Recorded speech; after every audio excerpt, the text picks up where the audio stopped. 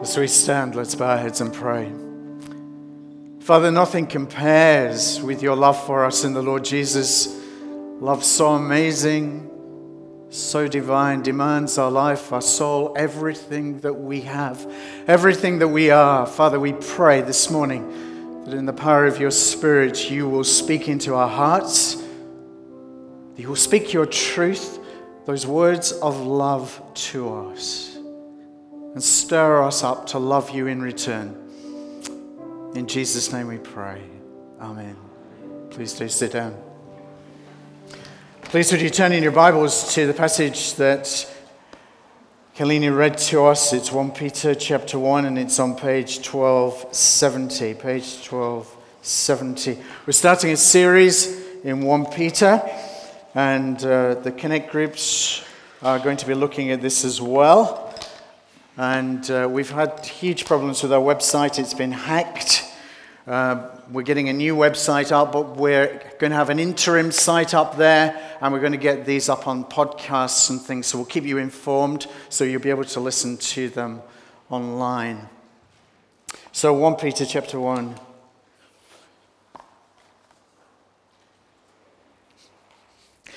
Do you ever wake up in the morning and think, I'm a follower of Jesus? Isn't that amazing? Isn't it extraordinary what God has done for me? What a privilege it is to be a follower of Jesus. Do you ever wake up like that? Or do you ever during the day suddenly sense afresh the extraordinary nature of what it means, the extraordinary privilege, the greatness, the wonder of what it means to have been called and drawn into that relationship with God through Jesus Christ? Look at the language that Peter uses there in verse 1. The language of elect, God's chosen people, sprinkled with his blood. It's Old Testament language that says that we've been made clean. We've been brought into a relationship with God through Christ. There is no one more privileged than a follower of Jesus. Look at verse 3. Do you notice the language that Peter uses in there? He talks about new birth. You have been given new birth, a new life. Everything has changed because of what God has done through us in Jesus Christ. New birth. We're forgiven. We have a relationship with God. He is your Father. He loves you. You have a purpose here in this life. You have a destiny when you leave this life that will go on into eternity as part of God's kingdom, ruled over by King Jesus. It's an extraordinary thing to be a follower of Jesus Christ, and we should be encouraged by that. It should delight us. It should warm our hearts. But you know, when you become a follower of Jesus, everything changes. Everything changes. And there's another side to it. So look again at verses 1 and 2, would you? And look at the language that Peter uses there.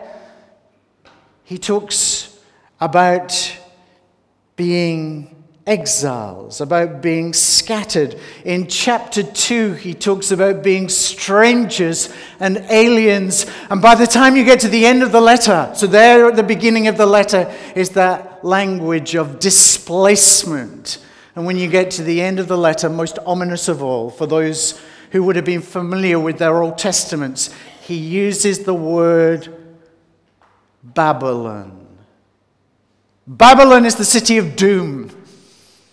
Babylon is the city that signals the end of God's people in the Old Testament, the destruction of Jerusalem, the transportation of people through ethnic cleansing into exile.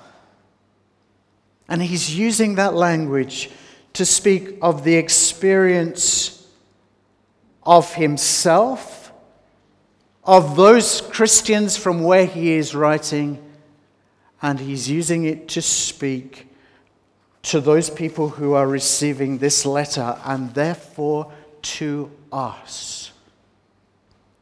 What does that mean? Well, right here at the start of this letter, Peter confronts us with what I would judge to be one of the most challenging and confronting issues that every child of God must face. And it's this: that when you become a follower of Jesus Christ, when you are drawn into that relationship with God, that privileged position, when everything changes, that means everything, and that includes your relationship with Willoughby and Sydney and Australia, our communities, and maybe even our families and our friends as well. When you become a follower of Jesus, you are no longer an Australian. Or at least you're no longer an Australian in the way that you were before. It's been changed. You are now one of God's special people, His elect, His chosen people. And we live out our lives in a setting that was once home to us, but has now been changed forever for us. That is what Peter is talking about. I spent 3 really largely happy years.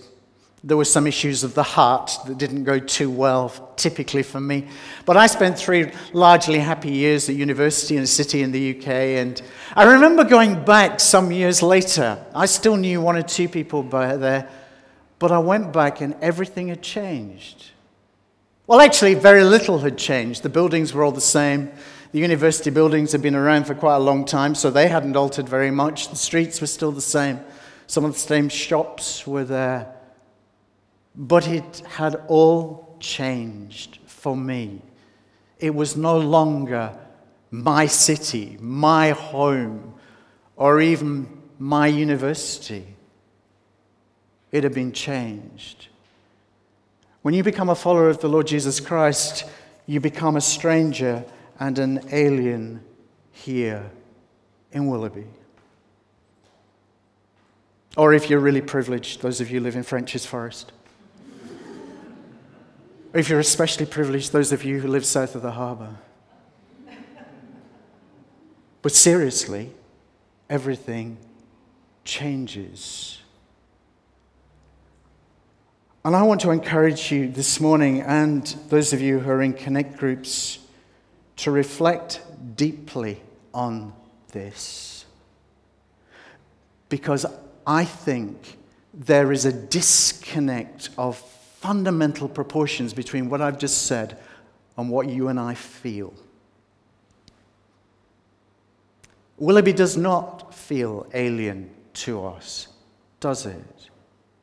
It's home, it's pleasant, it's comfortable, it's nice, it's safe, it's friendly.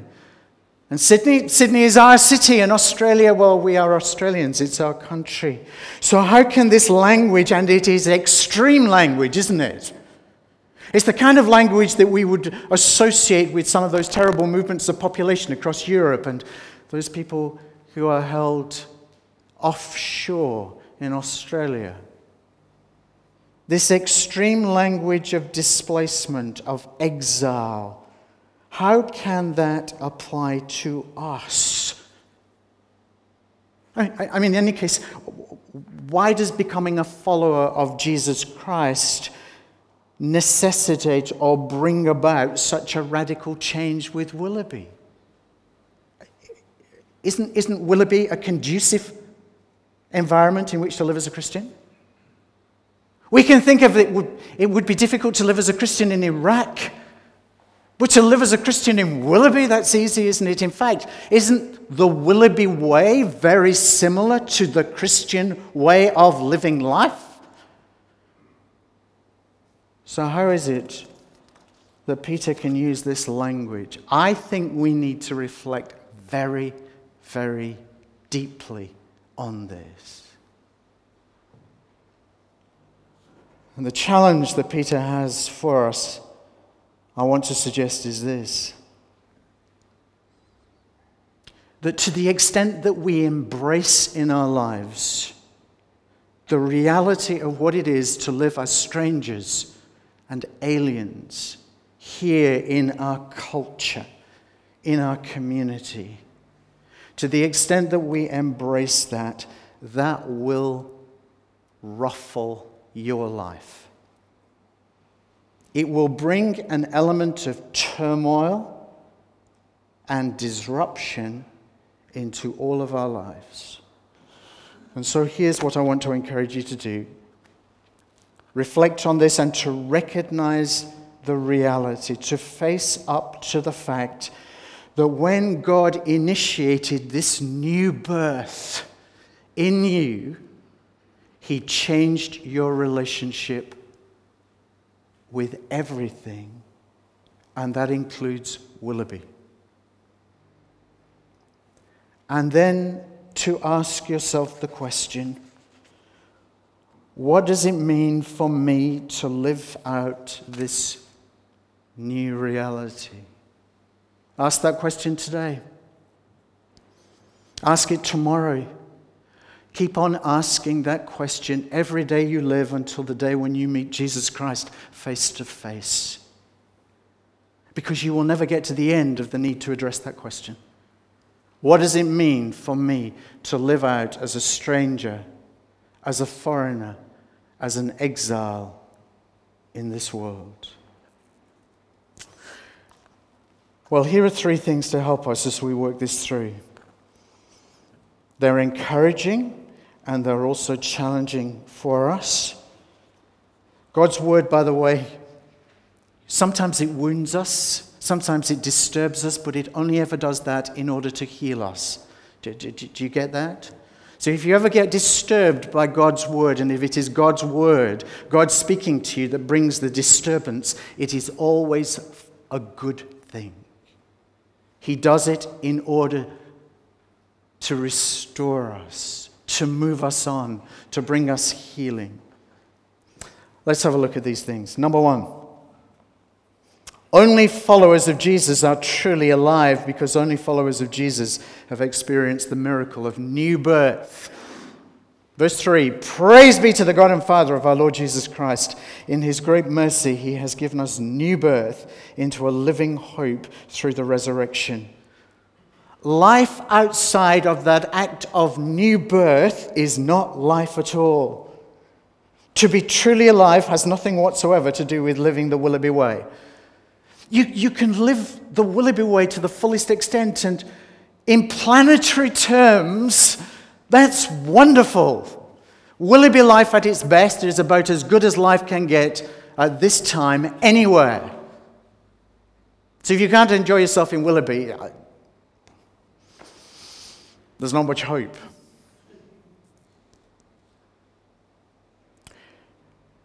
But even if you enjoy everything that Willoughby has to offer, you might as well be a corpse if you haven't experienced new birth. Which is why what God has done in making us alive, bringing us new birth, is an act of God's mercy. Do you notice the word? By His mercy, He has given us new birth. It is an act of mercy on God's part to change our relationship with Willoughby. Why doesn't it feel like that? Why doesn't Willoughby life feel dead? Why do we not feel the reality of what Peter is saying here? By the way, does that happen to you? Sometimes you're reading the Bible and you think, yeah, true. Of course it's true, it's in the Bible, and I've been taught it since whenever. True. Of course Christians have to believe that. But then ask yourself the question, do you feel it? Do you experience that disconnect sometimes? All the time? That's normal. That's normal. Why is it that Willoughby life doesn't feel dead? Well, look at how Peter continues, because I think there's a huge clue here. He has given us new birth into a living hope through the resurrection of Jesus Christ from the dead. Here's a massive clue as to the reason why Willoughby life can, on the one hand, seem so seductive, and yet it's life without life. To live life the Willoughby way is to be a walking corpse if you haven't experienced new birth. And here's the reason. See, Willoughby is able to create the illusion of life because it ignores reality. It ignores, in particular, the reality of the future with a capital F. A living hope is what we receive. Living hope. In contrast to dead hopes. Sydney hopes, Willoughby hopes, French's Forest hopes, Narrabeen hopes, Northern Beaches hopes, British hopes, just in case you were wondering. People do have their hopes, don't they? Hopes for the next holiday, hopes for the new relationship, hopes for the extension, hopes for the new house. But they are dead hopes. They have no life in them. They are hopes that are not based on what's really real. By contrast, the Christian has been brought into a living hope. It's as alive as Jesus is alive through the resurrection. And it's as real as the resurrection. That's the future. And we experience that living hope now, not just in the future. So look at what Peter says in verse 4.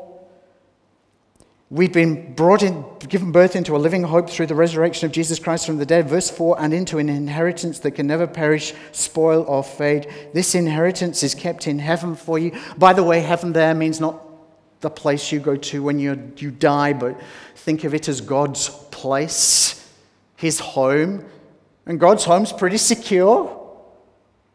You know? He doesn't need burglar alarms.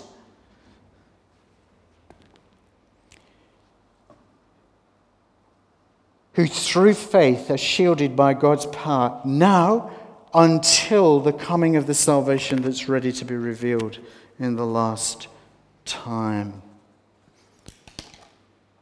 Only Christians are truly alive.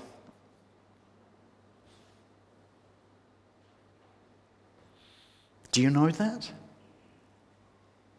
Do you believe it? Do you feel it? Number 2, the future starts now. Christianity is not just about what lies in store for us when we die. The future starts now. We have been given new birth into a living hope now through the resurrection. Now.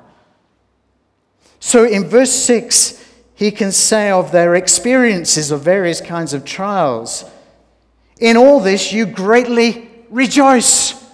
Not you will rejoice when you get to the new creation. Yes, you will, but you rejoice now. Or verse 8, you are filled now with an inexpressible and glorious joy. There is something irrepressibly joyful about true Christian experience. It's about the breaking of joy into our experience. It is in many ways the exact opposite of the experience of living life in Willoughby, which for all its wonderfulness is characterized by anxiety and drivenness. But the Christian is characterized by joy, the supernatural generated joy that emerges out of the new birth that God has brought to us. And it's not related to circumstances, because they're experiencing trials, aren't they? Of various kinds, to varying degrees. But it has everything to do with the breaking in of the future, that new birth that we experience through the resurrection. The future starts now. Well, how does the future starts now work out? Well, it works out in suffering. Verse 6, for a little while you may have had to suffer grief in all kinds of trials, and he will go on later in the letter to talk about the kinds of struggles. It's in varying degrees. Some is greater, some is lesser. The suffering that he's talking about, by the way, is the suffering that comes from being a stranger and an alien, not the kind of sufferings that everybody suffers. This isn't about the problems that we have with our aches and pains. It isn't the problems that we have about illness. It isn't the problems we have about disappointments in love, necessarily. This is because they are living as strangers and aliens. And because they are living that out, it has led to various degrees of grief. If we embrace the call to follow Jesus Christ, there will be a cost. There really will. But that suffering, Peter says, has a purpose. It's achieving something. Verse 7, these various trials that have caused grief come so that the proven genuineness of your faith, of greater worth than gold which perishes, even though refined by fire, so you can do the best you can with gold to make it as pure as possible, but one day it will fade away. Even gold doesn't last. May result in praise, glory, and honor when Jesus Christ is revealed. What does that mean? What does it mean? Think of it like this.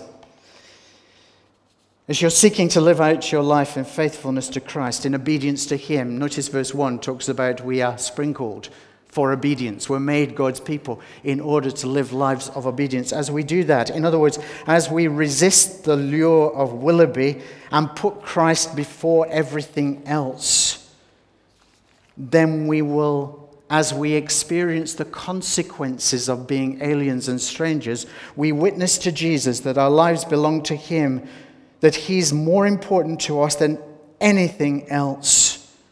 And in doing that, of course, we provide by our lives a critique of life in Willoughby, because we are not living the Willoughby way. We are living Christ's way, and whatever that means for us in our society. And in doing that, we witness to Christ. And do you know, it is very, very unlikely that you will get the Order of Australia for doing that.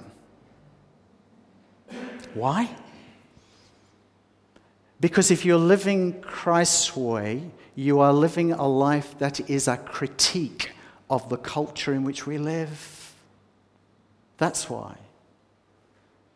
And so it won't bring about praise or recognition or confer honor on us here, but Peter says, when Christ is revealed, on that day when Jesus returns, when we're welcomed into His presence, on that day, God will give His commendation on our lives. He will deliver His word of praise and glory and honor on us. And so as we live out our lives now, as we're seeking to follow Christ, living as strangers and aliens, as exiles, that is achieving something, and one day we will get the word of affirmation from God Himself. And frankly, that's even better than a word from the Queen. Future is present in our sufferings. It's also present. It's at work in our love. We love Jesus now. Verse 8. Peter says we haven't seen Him yet, but we love Him. We've heard about Him, but we haven't seen Him. And even though we haven't seen Him, we love Him. And we trust Him. We believe in Him.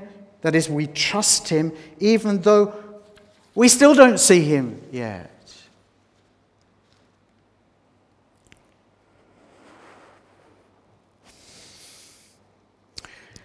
You know the heart of what it means to be a Christian? The very core. The thing that motivates, the thing that inspires, the thing that keeps us going, the thing that directs us. It's love for Jesus. That's at the heart. To be a Christian is to be in a love affair with Jesus Christ. Yes, there are words of obedience and there are words of following. There are words of cost. But at the heart of what it means is love. And in fact, if we try to live the Christian life without that as the center, we're going to run into problems. The heart of it is love. We experience that now. Love for Jesus. Future is present in sufferings, is present in our current experience of love. And is present because we are now, in this life, receiving salvation. Verse 9, you are receiving the end result of your faith, the salvation of your souls. I think we tend to talk about salvation in two ways, don't we? We talk about, I have been saved. Jesus died for me on the cross, so I am saved. Or we may talk about the future. One day when we meet Jesus face to face, we will be delivered from judgment then. But there is another dimension to it, and that is that God is at work in the arena of your lives and mine, saving us, restoring us, bringing wholeness to us, changing us. And he's saving all of us. Souls. You remember that thing, SOS? Save our souls. You're in the water, you're drowning, you send out an SOS. What does that mean? It means take my body with me as well, doesn't it? Don't just take my spirit.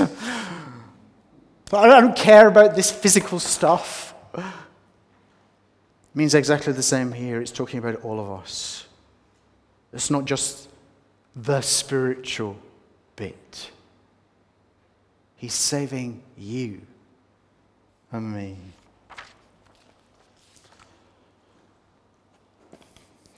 We looked at two big chunks. Only Christians are truly alive. Secondly, the future starts now in those ways that I've just talked about. Lastly, as a follower of Jesus Christ, you are truly special. In Peter's day, it was a great privilege to be a Roman citizen. It conferred all kinds of benefits. You could say, I'm a citizen. Peter's readers are experiencing alienation. By contrast. And what about us? You know, I quite like living in Willoughby. There are lots of advantages. It was great to be able to say, when people ask me, where do you live? And I say, I live in Willoughby. I feel better. Sometimes. There are huge privileges, aren't there, to be living in Willoughby. People aspire to live in Willoughby or even Narrabeen, or possibly Roseville. You know what I mean.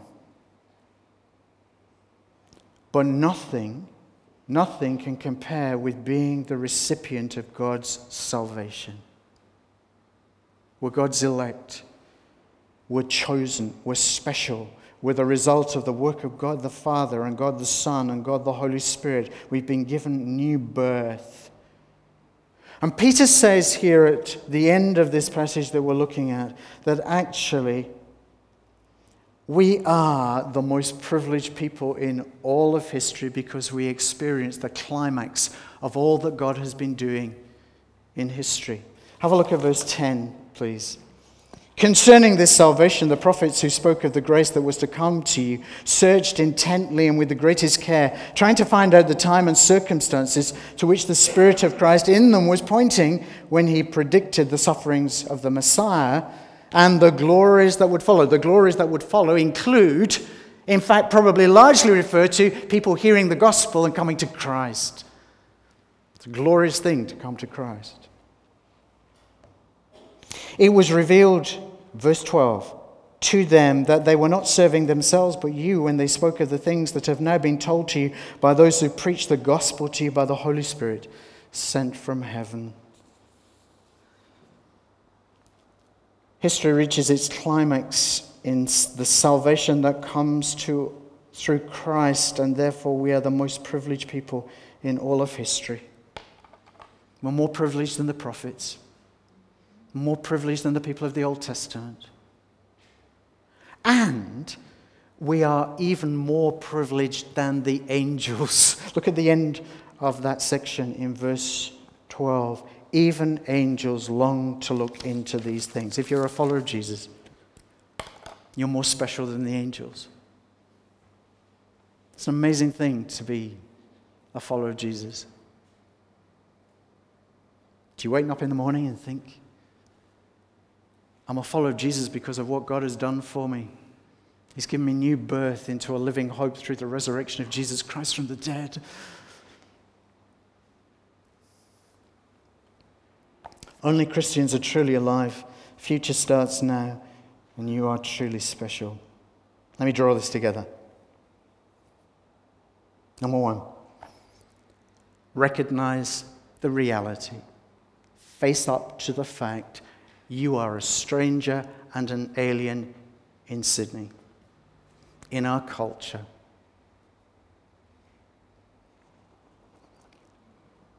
Number two, embrace the implications. Work out what it means for you to live as a stranger and an alien, for you to do it. And then do it. And keep asking the question. And three, experience the joy. Experience the joy. Over the years, I've met some very impressive Christians. Impressive in terms of levels of obedience and so on. I don't always meet Christians who are characterized by joy.